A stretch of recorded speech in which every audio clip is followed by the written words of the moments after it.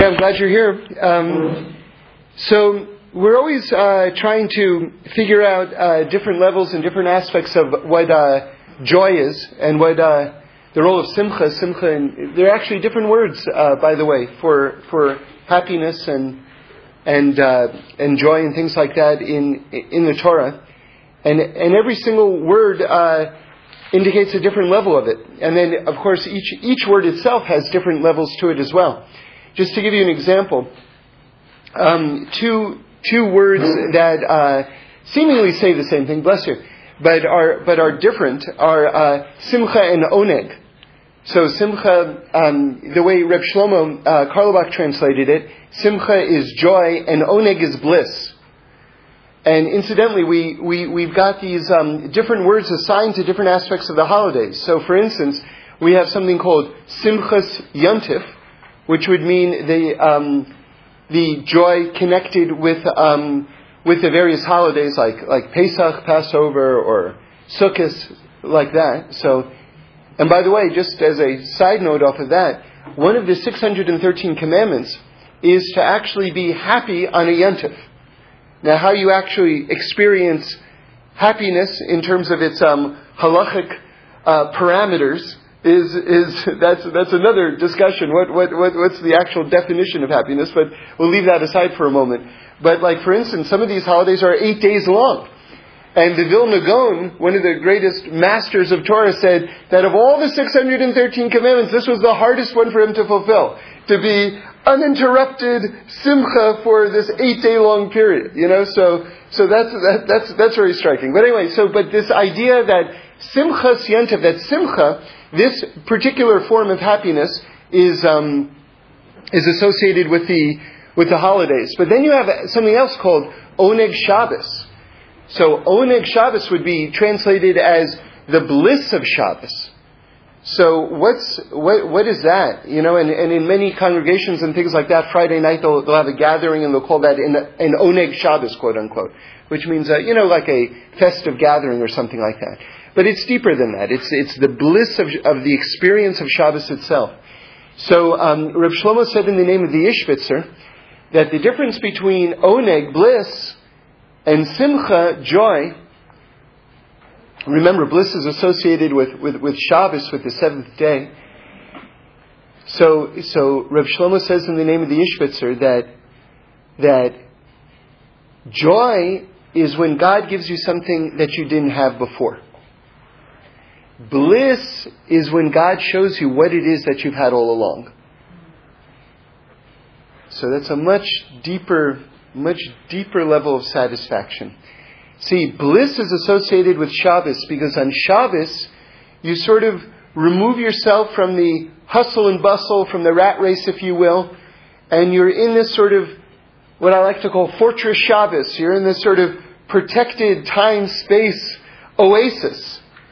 And you're given the eyes to see what it is that you actually have. And that's a much deeper level of satisfaction.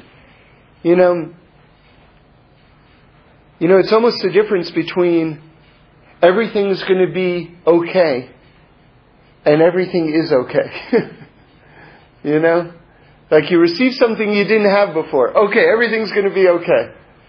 Or, something, everything was always okay. I just didn't have the eyes to see it. So Shabbos is a very deeply rooted form of contentment. And those of us who haven't really experienced Shabbos yet, it takes a little getting used to, because there are all sorts of things you can do and you can't do and all the rest. And in the very beginning of the process, it's very easy to get tripped up and over-involved with the rules of it, I remember when I first started going through it, it's sort of like, I can't do this, and I can't do that, and I can't do this, and I can't do that. And then I realized, you mean I get to do nothing? And it was like a revelation, So it's a different rhythm. But once you become attuned to that rhythm, then you realize how redemptive it is. And then you can't live without it. It's extraordinary, actually. So I just bring that up as an introduction to show you that within within the words in the Torah for happiness or joy or whatever it is, there are different nuances, and everything is touching on different things. So especially in this day and age, the whole idea of happiness itself is being taken more and more seriously.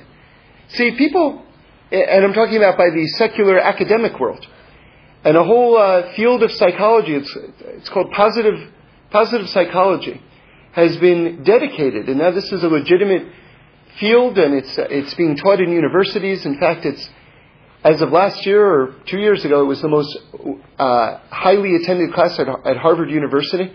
So it's actually become a very legitimate, prized field of study, because people figured out something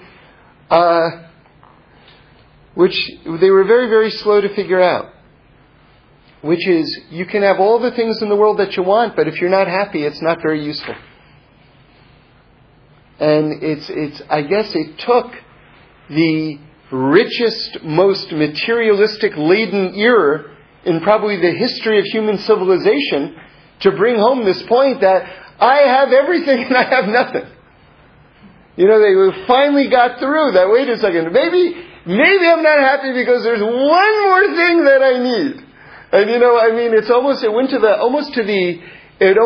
the height of absurdity with to me, this is already maybe a dated reference, but to me with the Sharper Image catalog, right? Things that you couldn't even imagine that there was a gadget for, there was now a gadget for. You know what I mean? So it's like when it went to the most absurd level of materialistic attainment. I remember one of the things that I believe Neiman Marcus offered in one of their holiday catalogs many years ago. Not so many years ago, within this era of absurdist materialism, was his and her toilets. So that was like the ultimate in couple togetherness, I guess. Or I'm not exactly sure what they had in mind, but clearly it was not a bestseller and didn't take hold. But nonetheless, just this notion of maybe there's one more thing that I don't have that's the solution to all of my problems. And of course, anyone who's learned a little bit understands that happiness comes from within. And unfortunately, that sounds like a platitude or a cliche, but it's actually more or less the secret to life. That if you are pretty much, at peace with yourself, then, I once heard someone say, it was written somewhere, I don't know where exactly, a man who is or a person, who is at peace with their thoughts is never alone.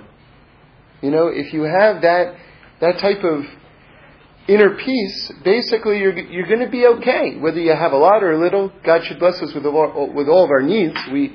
This isn't to say we don't have legitimate needs, we do. And God should bless us with them, but nonetheless, it starts to get very muddy in terms of looking outside for something that's going to heal you and fix you and all the rest. So going on, in this week's Parsha, Parshas Ki Tavo, we have a very, very interesting structure, and perhaps I'd like to offer for me anyway, it was a new idea, a new approach in happiness and understanding happiness and the role that it can play.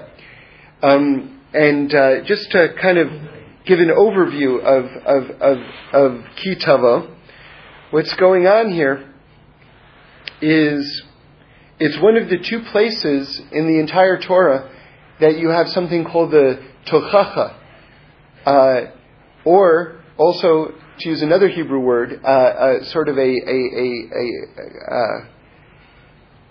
gathering of the klalos. And, the translation for these two words would be basically it's the opposite of blessing.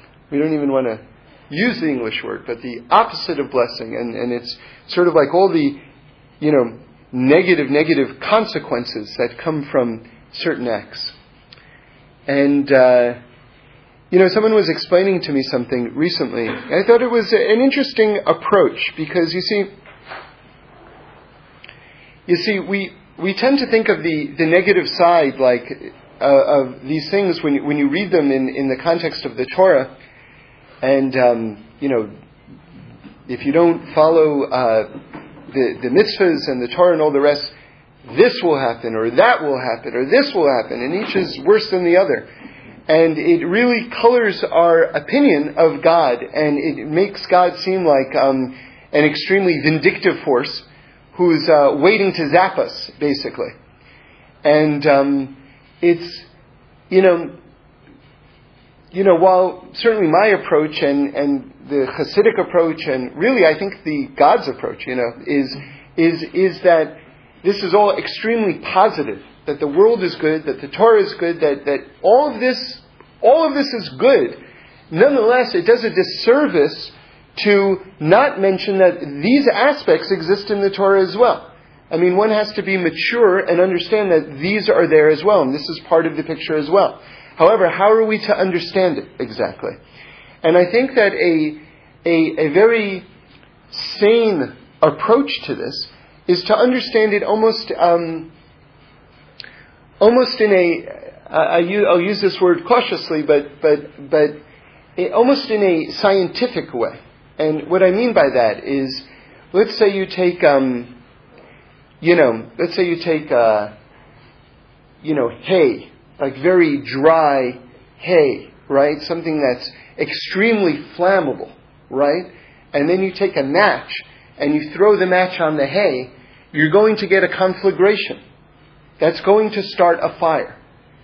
And so the thing is that the way Hashem has weaved together all of the different energies in terms of reality, God is telling you, if you do this, it's going to impact reality in this negative way.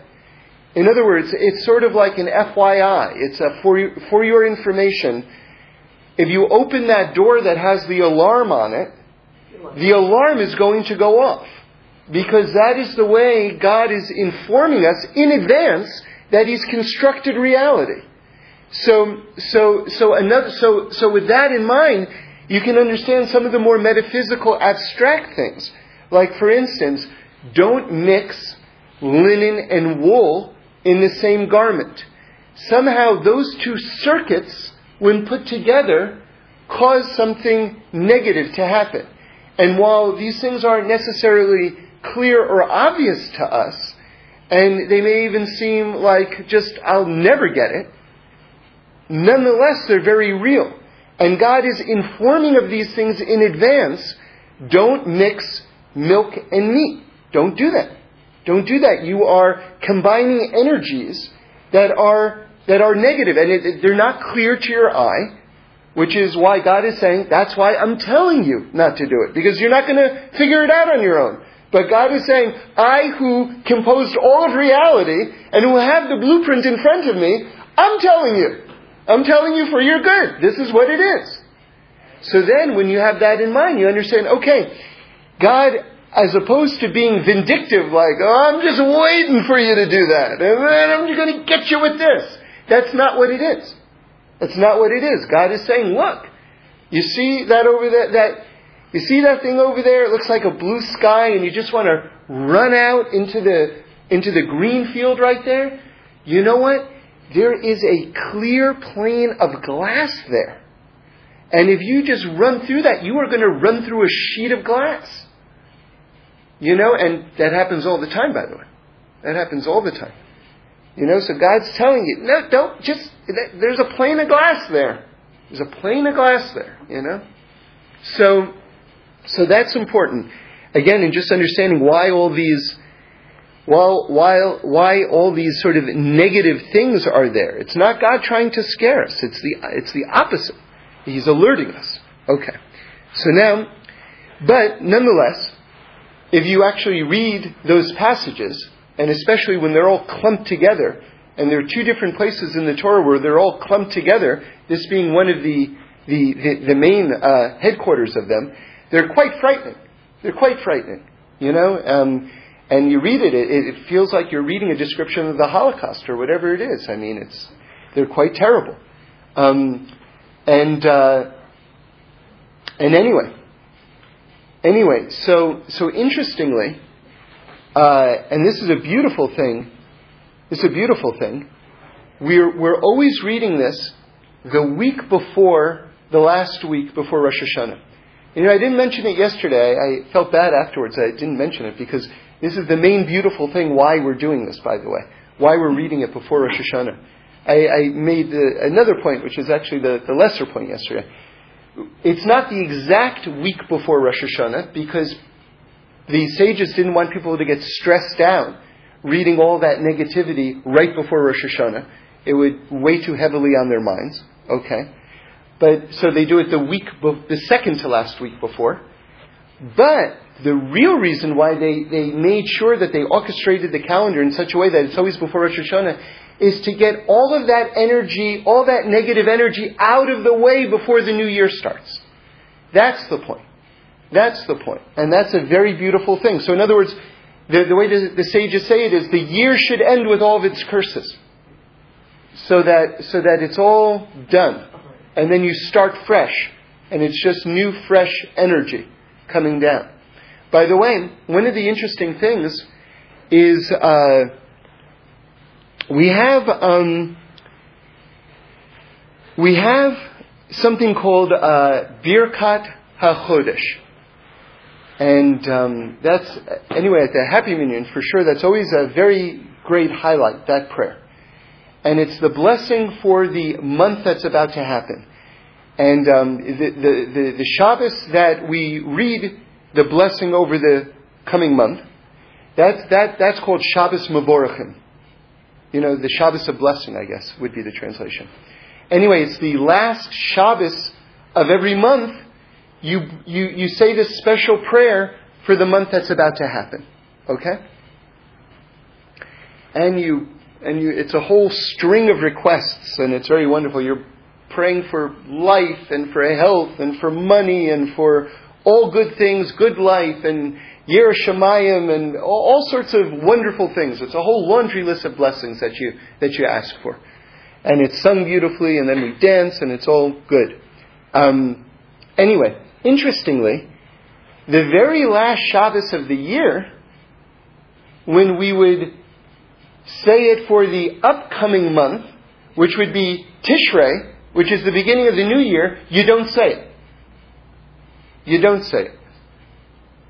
So that's an interesting key to understanding something interesting about the nature of light, if you will, and the nature of Mazel, and the nature of the year as it unfolds. So let me make sure we're communicating. You see, the light that comes down on Rosh Hashanah for the new year, that's a new light. That's a brand new light. The world's never seen it before. It's a brand new light. And God custom tailors our year for each of us based on who we have become at that moment. And that's why Elul is so important. The weeks and the month leading up to Rosh Hashanah, because that's our opportunity to really present ourselves in the best possible way before the new year starts. That's the whole work of Elul. So that God says, something? You want this job, whatever the job is. Whether it's, you want the job as father, you want the job as mother, you want the job as husband, or you want the job as wife, or whatever it is, or you want the job as, employee at X corporation. So, you get a chance to present yourself as the best candidate for that position on Rosh Hashanah. And so to give you a very crude, elementary example, one can either show up for their job to be an executive at the Xerox Corporation in blue jeans and a stained t-shirt, or they have a chance to shower and get a haircut and shave and put on a suit so that when they show up for the interview, they really look like the other executives at the corporation. So that's the month of Elul. That's basically outfitting yourself and shaping yourself for this interview process, if you will, because you're standing before the judge on Rosh Hashanah. The judge who loves you the most, by the way. That's Rosh Hashanah, and that's this great opportunity of Elul, to be able to really present yourself in the best way. And of course, nothing speaks louder than actions. So if you start doing X, and stop doing Y, then you're really presenting yourself in the best way. Okay? Or the way the Ishbitzer says it, if you're just doing what you've always been doing, you don't even have to change anything. You're just doing everything that you've been doing up until now. But now you're doing all the things that you've been doing with all of your heart. Then even that's great, because all of us are doing tons of great things. But most of us, myself included, are not doing the good things that we're doing with all of our heart. If you're just really, really doing what you're actually doing, in the best possible way, that in itself is a huge recommendation for all of us. Okay. So we still haven't made the point about Shabbos Mevorachim and why we're not blessing the month of Tishrei, the new year, in Elul.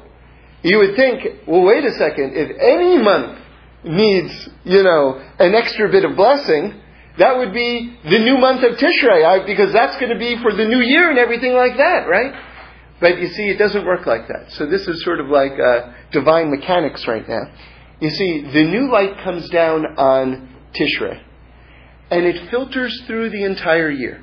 Almost like, I think it was the Kotzker Rebbe gave this example, like a train pulling in from one station to another station to another station. That's the light, so to speak, going from month to month to month. Okay? And then as we're evolving and changing during the year, that's why, you see, there's a question.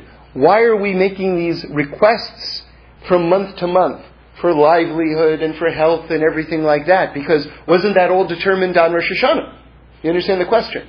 So the point is that as the light travels through the year, and as we evolve in one way or the other, we're sort of renewing our requests, and that is being sort of custom fit to us where we are holding during the year. Okay? But then the train reaches that light, which came down in Rosh Hashanah, reaches the last stop on the train's route, which is Elul. You see, that light was just the light for that year. It can't go to the next year. It can't go to Tishrei. Because on Tishrei a new light comes down. So we can't pray, please God give me all my needs and everything like that, because that light has now run its course. So now if you think about it, the fact that we don't say the blessing for the new month on Elul for Tishrei is actually an awesome thing. Because a brand new light that the world has never ever seen before is coming down. It's not we're ushering the light into the next month. The light's not there yet. It's not there yet. So this should give us a little inkling of the enormity of the spiritual opportunity that's being presented to us on Rosh Hashanah. In order to help shape and influence this light that's coming down for the entire world. Jews and non-Jews alike, by the way. It's all coming down Rosh Hashanah. Over the years I've said to my closest non-Jewish friends, Rosh Hashanah night, whatever it is, give a lot of charity. You're going to give charity anyway. Give it then. Pray then. Use that day properly, because you are included in this, whether you're aware of it or not, so make the most out of this opportunity. By the way, this year it's going to be on Wednesday night. Is it September 3rd? Is that what it is? September 8th? Okay. So Wednesday night. So that's the first night. So that's important. Yeah. New light for each month is new light. No, it's not new light. No. Okay, so maybe the new light comes down on Rosh Hashanah, and then that light will now travel through the entire year. It's the same light, but it will sort of morph and change over the course of the year. Okay? Based on the months. Based on where we're holding, based on what we're able to accept, and this, that, and the other thing. Okay?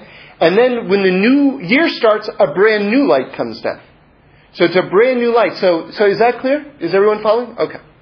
So that's why every month we're throwing in those extra prayers, just to make sure that the light that came down, that Rosh Hashanah, is basically we're receiving it in the best possible way. Like imagine someone gives you a brand new garment, right? And then you gain a little weight, so it's got to be let out a little bit. It's the same garment. Or you lose a little weight, it's got to be tightened a little bit, but it's the same garment. Okay? So that would be the example of the garment would be the new light, and then each month you're praying extra that light should fit you, that garment should fit you in the best, most flattering way, right? Okay. So we're still getting to this notion of joy, well, I hesitate to call it a new idea, but new to me anyway. So sort of came to me on Shabbos. So anyway, so the idea is like this. You see, I don't know how much detail to go into. Maybe I can say it quickly. You see, we have to understand a foundation of all of reality is the goodness of God. And there's another thing which I must have said over dozens of times, but I honestly feel as though you cannot understand this world or your own life unless you understand this teaching. So let me say it again. It won't take long. You see, people make a very, very big mistake when they think about this world. They say, okay, I believe in God, and I believe God created this world. Okay, all that's good so far. And then they have a very, very big problem, which is, why is there so much bad stuff in this world? Because if God is good and God created this world, why is there so much bad stuff in the world? And it's a very good question, by the way. Right? So you can reach two main mistaken conclusions. One is God is not good, in fact. Right? Because that's why there's so much bad stuff in the world, because God is not good. Right? That would be totally incorrect. Or you could say, God is not all-powerful. God's good, but He doesn't have the power to correct all the bad stuff. That would also be completely incorrect. God is good, and God is all-powerful. So if you have God is good and God is all-powerful, how do you get a world that's got so many problems in it? Right? And the answer is actually something very surprisingly simple. The answer is the world is not finished yet. The world is not finished yet. We were still in the process. God is still in the process of creating the world. And that is our role in the world, to be partners with God in terms of finishing and perfecting creation. That's what we're doing here. That's everything. Like I say, unless you understand this, you will not understand your own life, and you will not understand the world. Okay? So we are partners with God in terms of finishing creation, in terms of perfecting creation, and we do that through the observance of the Torah and the mitzvot. That's what it is. That's what the mitzvahs are. Okay? Okay. Now with that in mind, there's another point which people need to hear again. This one we haven't made as much, but it's very important. Which is that this world is, in its unfinished state, it is incumbent upon us to finish it. Let's call that work. Let's call that work. So we were created basically to finish it up. That requires some work. That requires challenges, sometimes tests, whatever it is. That's our job. Now here's the second big mistake that people make, which is overlaps with the first mistake that people make.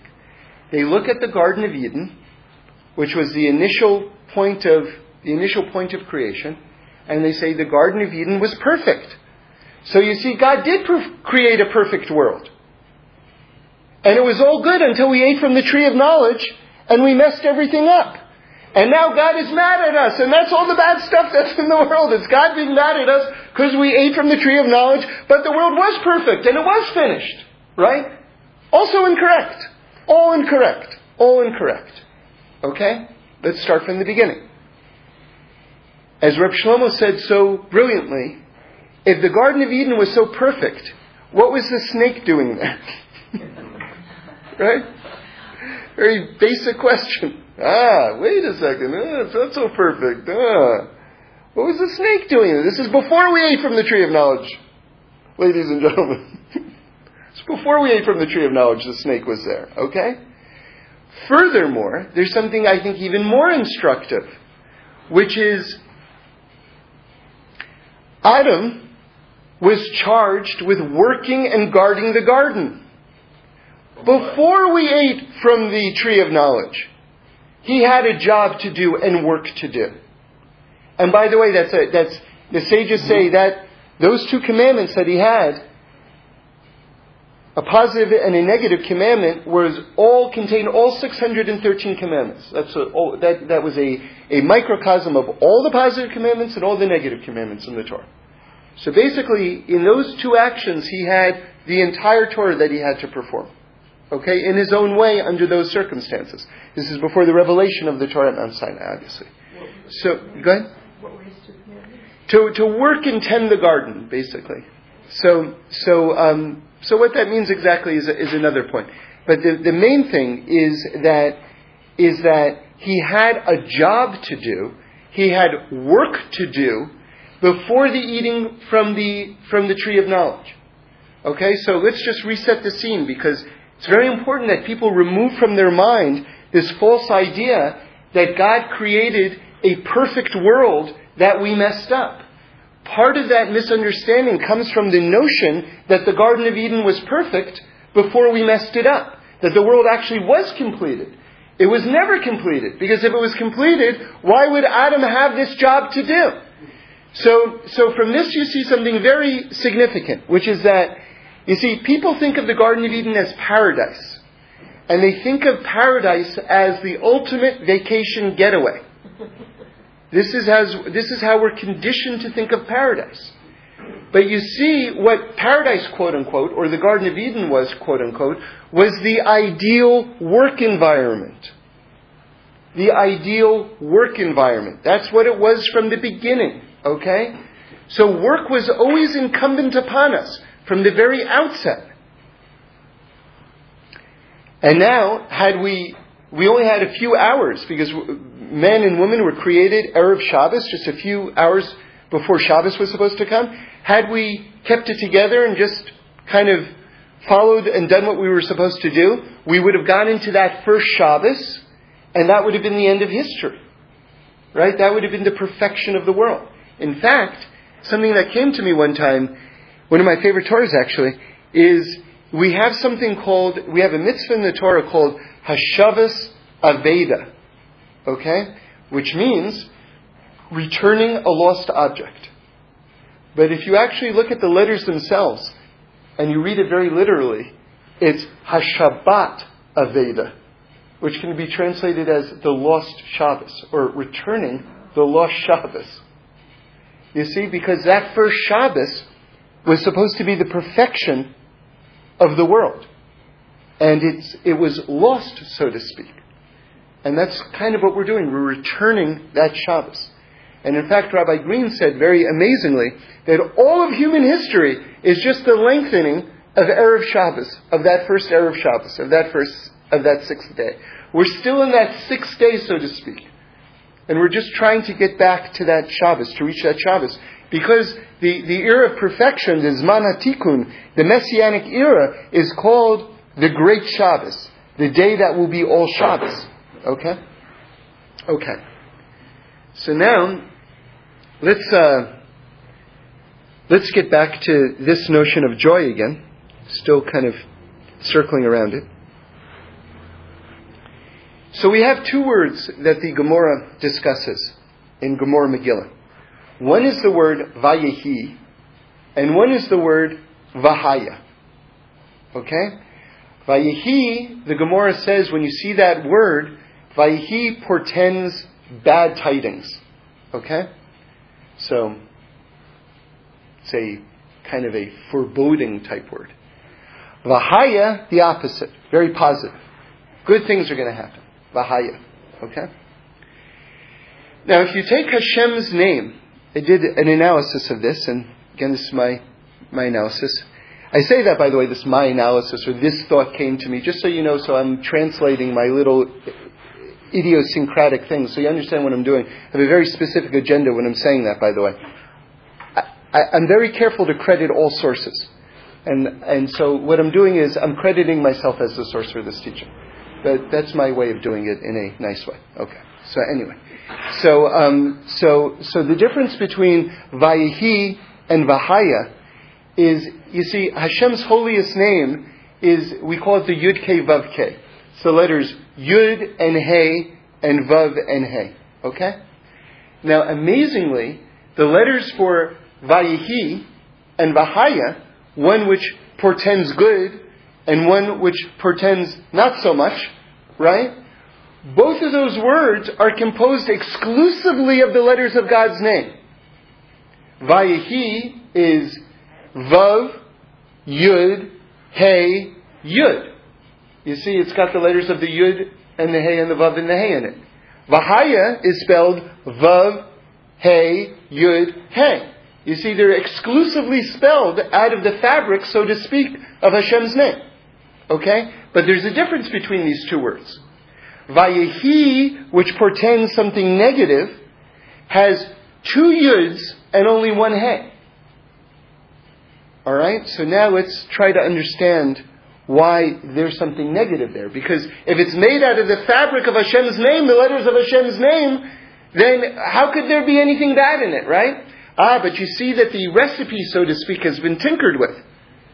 Vahaya, which portends something good, it's the exact combination, the exact letters of Hashem's name. They're just in a different sequence. Okay?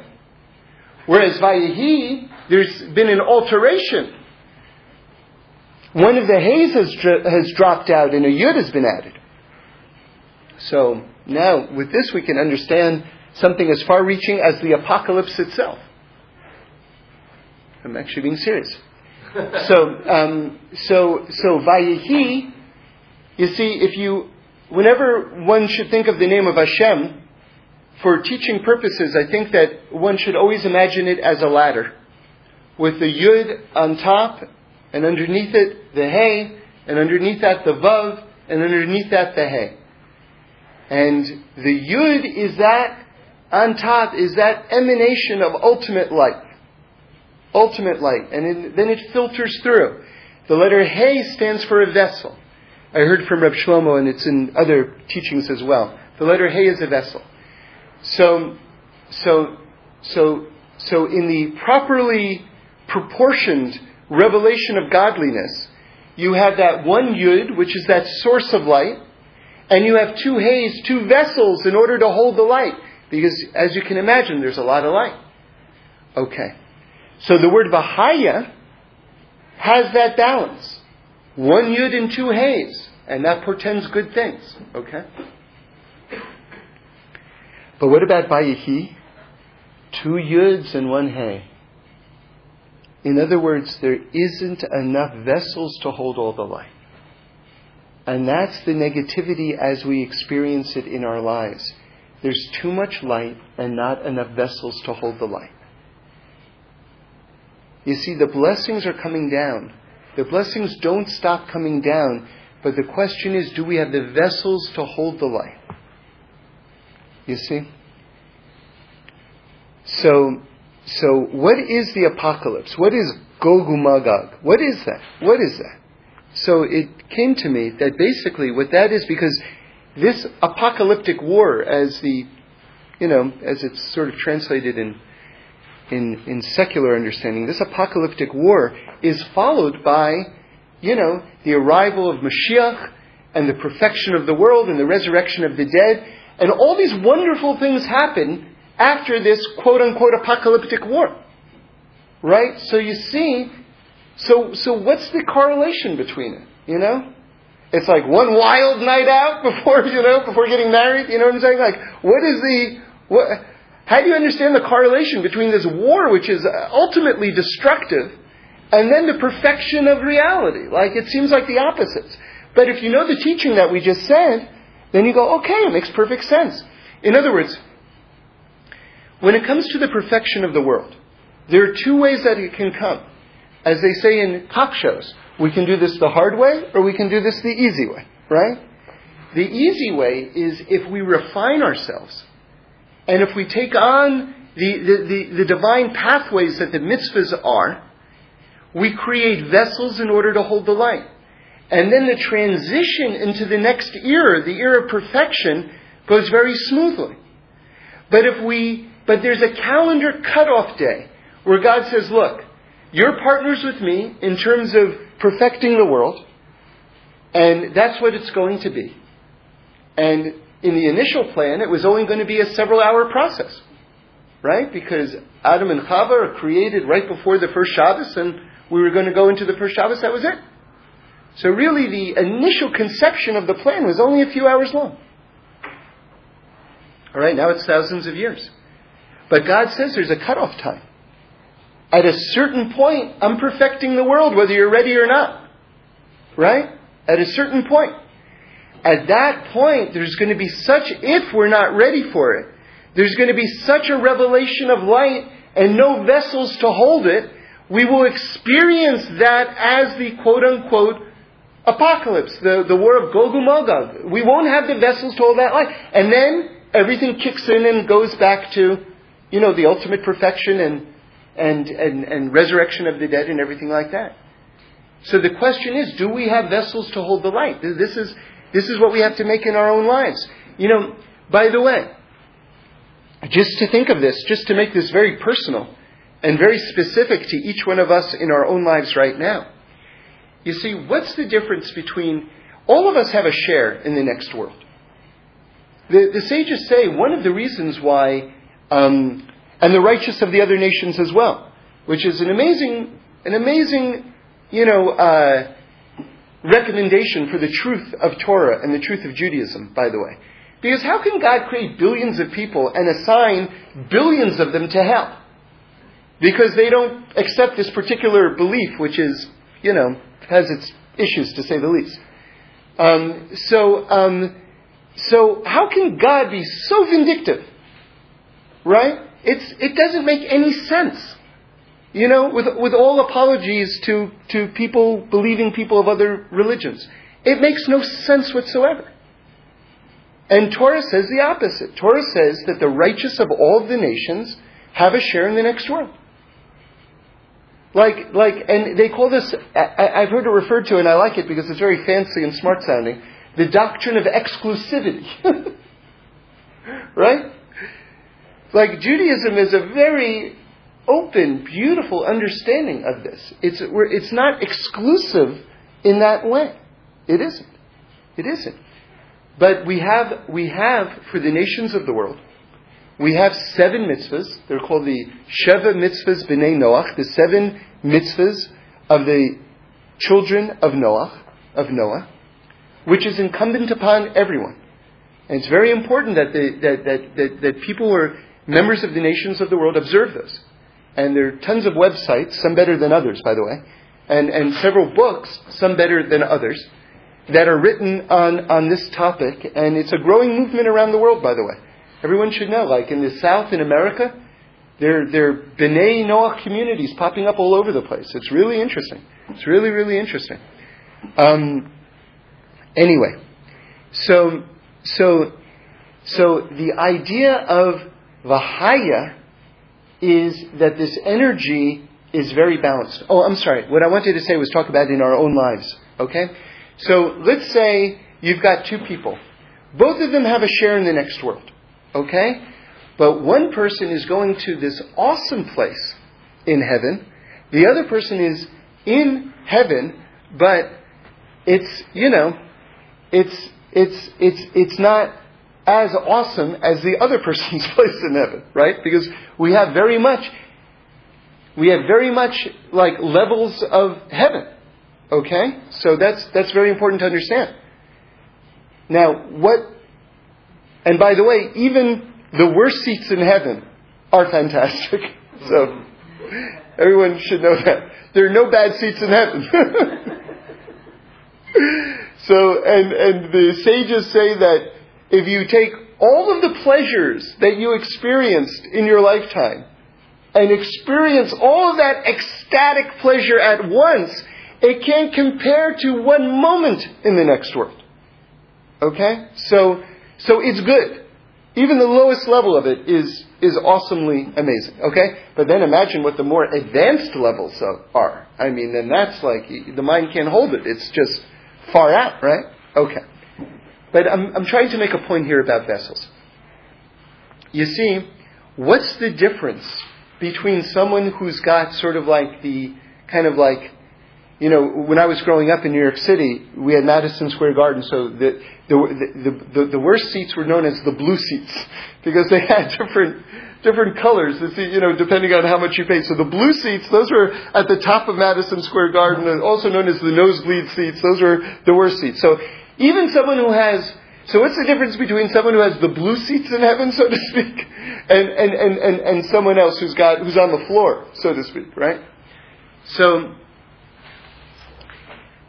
how many vessels did they construct during their lifetime in order to hold the light? Do you understand? If I did 5 mitzvahs, and by the way, I started to say this, but I didn't complete the thought. The sages say that one of the reasons why there's so many mitzvahs in the Torah is so that no one can get through life without doing something right. If you try not to do something right, you will not succeed. I mean, there are just so many opportunities to do something right. You can't go through life without doing something right, basically. Okay? Which is why the sages can say that every Jew has a share in the world to come. Because try and get through life without doing something right. It's impossible, literally impossible. Okay? But someone who's done, and I'm just making up this number just for clarity's sake. Let's say someone did one thing right. So they have one vessel. One bucket, if you will. Right? One bucket. And they get to the next world, and what they're experiencing of the next world is one vessel's worth. Because that's what they've constructed in terms of their ability to hold the light. Now imagine another person has tens of thousands, millions and millions of vessels. Each one of those things is holding another revelation of light. Imagine what they're experiencing. Do you understand? So there's a direct correlation between, it's not a question of favoritism. Oh, God liked you more, so you get, it's what are you doing in terms of constructing vessels to hold the light for the next world? And so I say, so the reason why I'm bringing this up is that you see that all of us are going through this constructing of vessels in our own personal life, and we'll experience it in the next world. And the world itself, human civilization, is going through a mass constructing of vessels in order to hold the light of ultimate fixing of perfection that's going to happen to the world itself in the here and now. You see? So there's this parallel constructing of vessels that's going on. Each of us in our own personal lives, and then human civilization as we travel toward the Zman HaTikun, the era of perfection. Okay. So now, still haven't let go of this idea of this approach to joy, this new approach to joy, and we'll start to wrap it up now. So if you remember, a few minutes back, we gave a contrast between 2 words. Vayihi, which has 2 yuds, tremendous revelation of light, and only 1 hey. Doesn't have the vessels to hold the light. So in other words, the bad things, it's not that it's bad inherently. It's just that we don't have the means to receive them in a constructive, practical way. That's the word vayihi.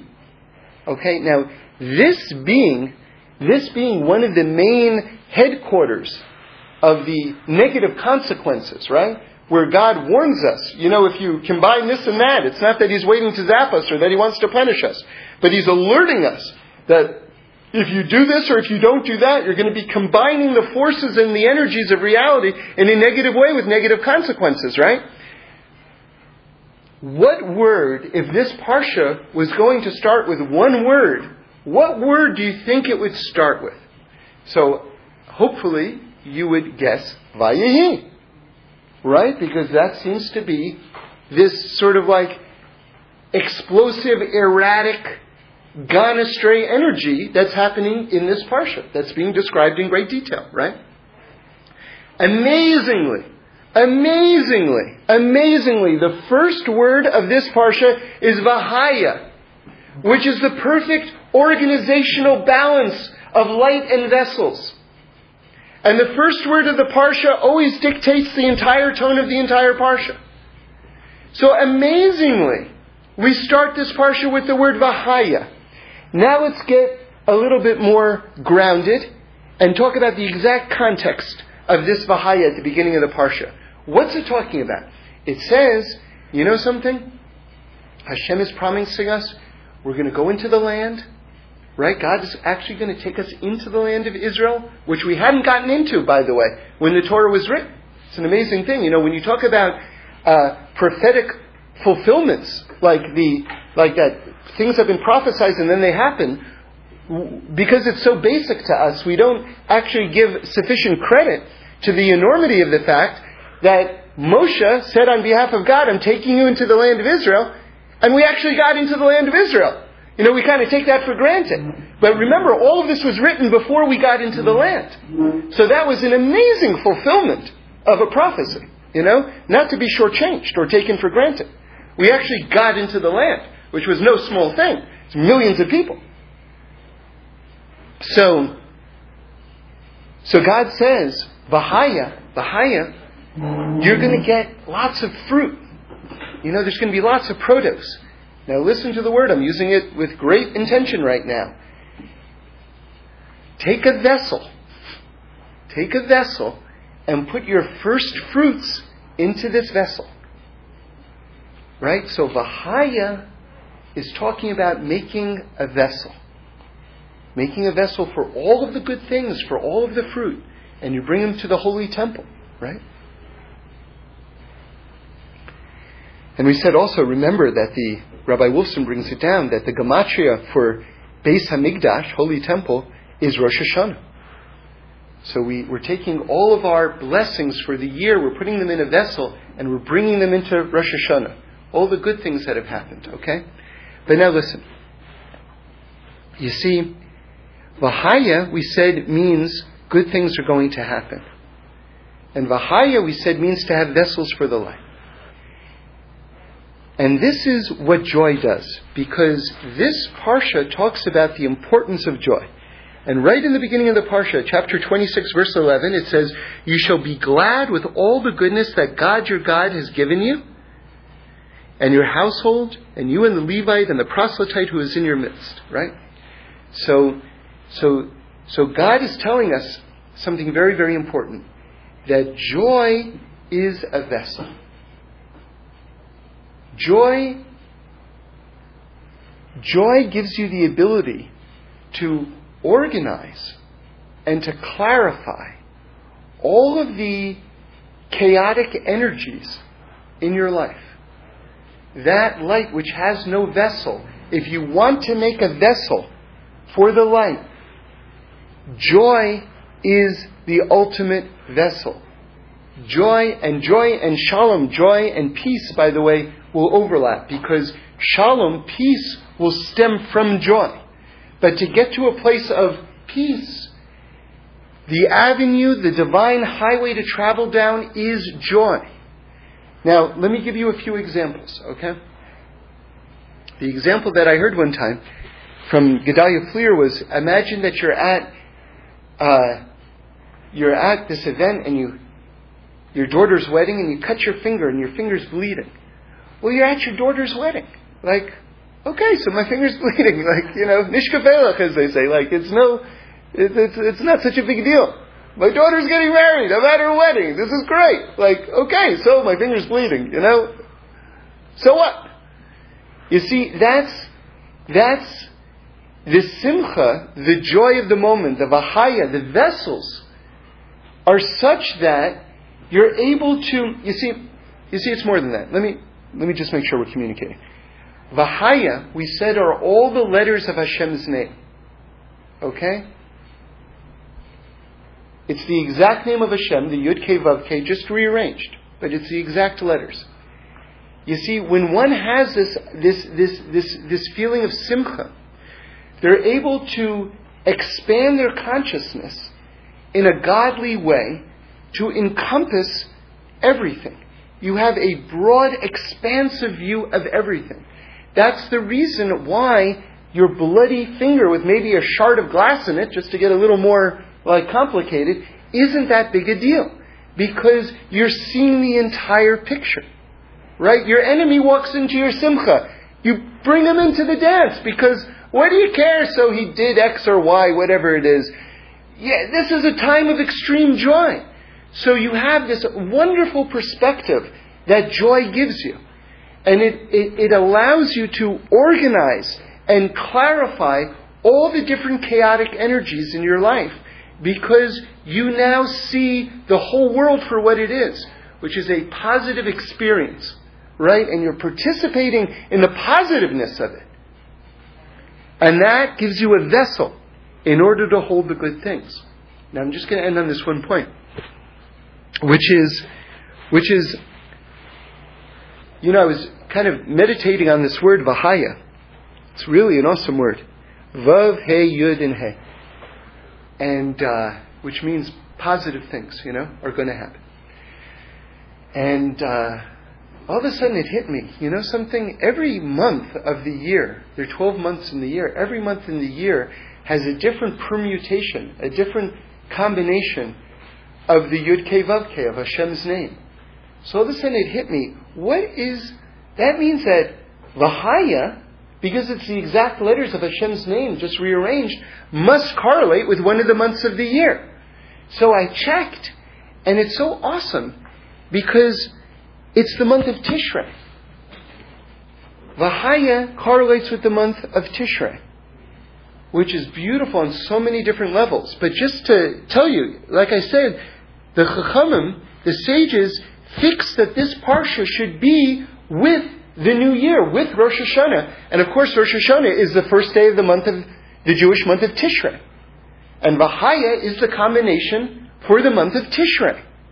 And it is that positive thing. And it is that vessel for the light that we're talking about.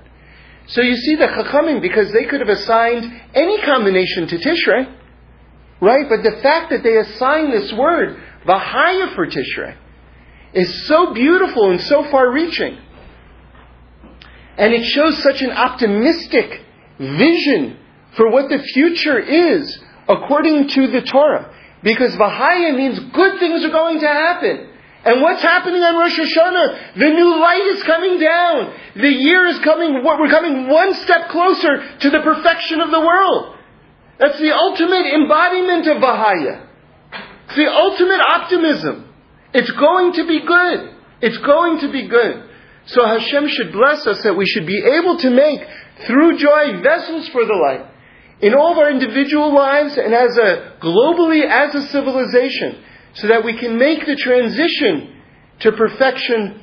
And it should give Hashem the extreme nachas ruach, the extreme pleasure that He so richly deserves. Because, something, as much as it's good for us to have good things, and all that is great, but don't you want God to have good things too? Right? I mean, really. Okay.